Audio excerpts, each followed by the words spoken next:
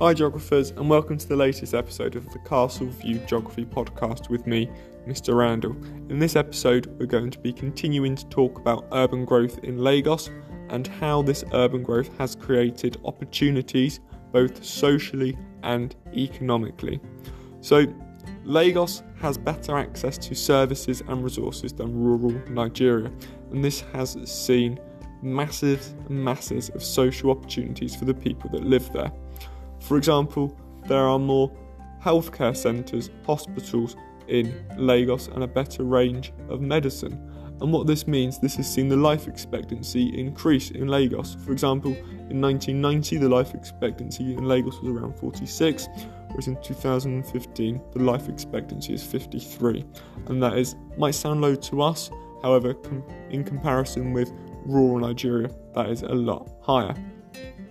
Also, other services provided in Lagos are education, and around 90% of children in Lagos attend primary school, and to compare this with rural areas, which is only at 60%, means more children are getting an education, which will in turn boost the literacy rate and the skills of the population in Lagos, which will help them then go on to work in either secondary or tertiary industries.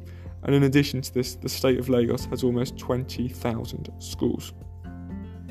Lagos also has a much better supply of electricity compared to the rest of Nigeria. And to put that into context, Lagos uses around 40% of the whole country, the whole of Nigeria's energy supply. So having electricity to homes means that people can light their homes and they can cook more easily, therefore improving the quality of their life. And Lagos, for another social opportunity, it also has water treatment plants, so this can provide safe piped water directly into homes within the city, again preventing people drinking dirty water, which again will mean less chance of getting waterborne diseases such as cholera. And there's also economic opportunities in Lagos. We've mentioned some of the jobs before. There's lots of work in the informal sector, so jobs where workers do not have worker rights and where workers do not pay tax, but a job nonetheless. For example, an Okada motorbike taxi, a motorcycle taxi where drivers will drive customers through the traffic jams of Lagos, getting them from A to B and getting paid for it. Scavengers at the Olusosun dump, again searching for valuables in order to sell them, making money, supporting their family. In addition to this, you also have jobs in the formal sector in Lagos, and economic development within the city can be a stimulus for development within the whole country.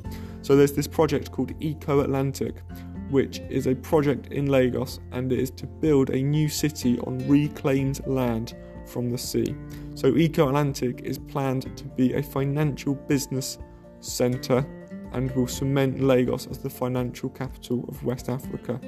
And once this city has been built, this will create 250,000 homes for people and create 150,000 formal jobs, which is really key in this industrial development being an economic stimulant, because as these jobs will be in the financial industry, there'll be formal jobs, means people will be paying more tax, which then means the government in Lagos will have more money to invest in hospitals and schools, which will improve the lives of the rest of the people in Lagos. Other opportunities in Lagos with formal jobs, you've got banking, you've got the port, again that provides roles for people in imports and exports. And there's also a thriving film and music industry called Nollywood, which creates and distributes films globally as well. So that's the opportunities in Lagos. We've discussed the social opportunities, so how people in Lagos can have better healthcare so they'll live longer, better access to education, and the jobs provide higher income for people living in Lagos. And also the economic opportunities, so with these jobs you've got the informal jobs as well as the formal jobs, and how them formal jobs can then stimulate economic development for the whole country. I hope you've enjoyed today's podcast. Remember to like and subscribe, and remember, geography rocks.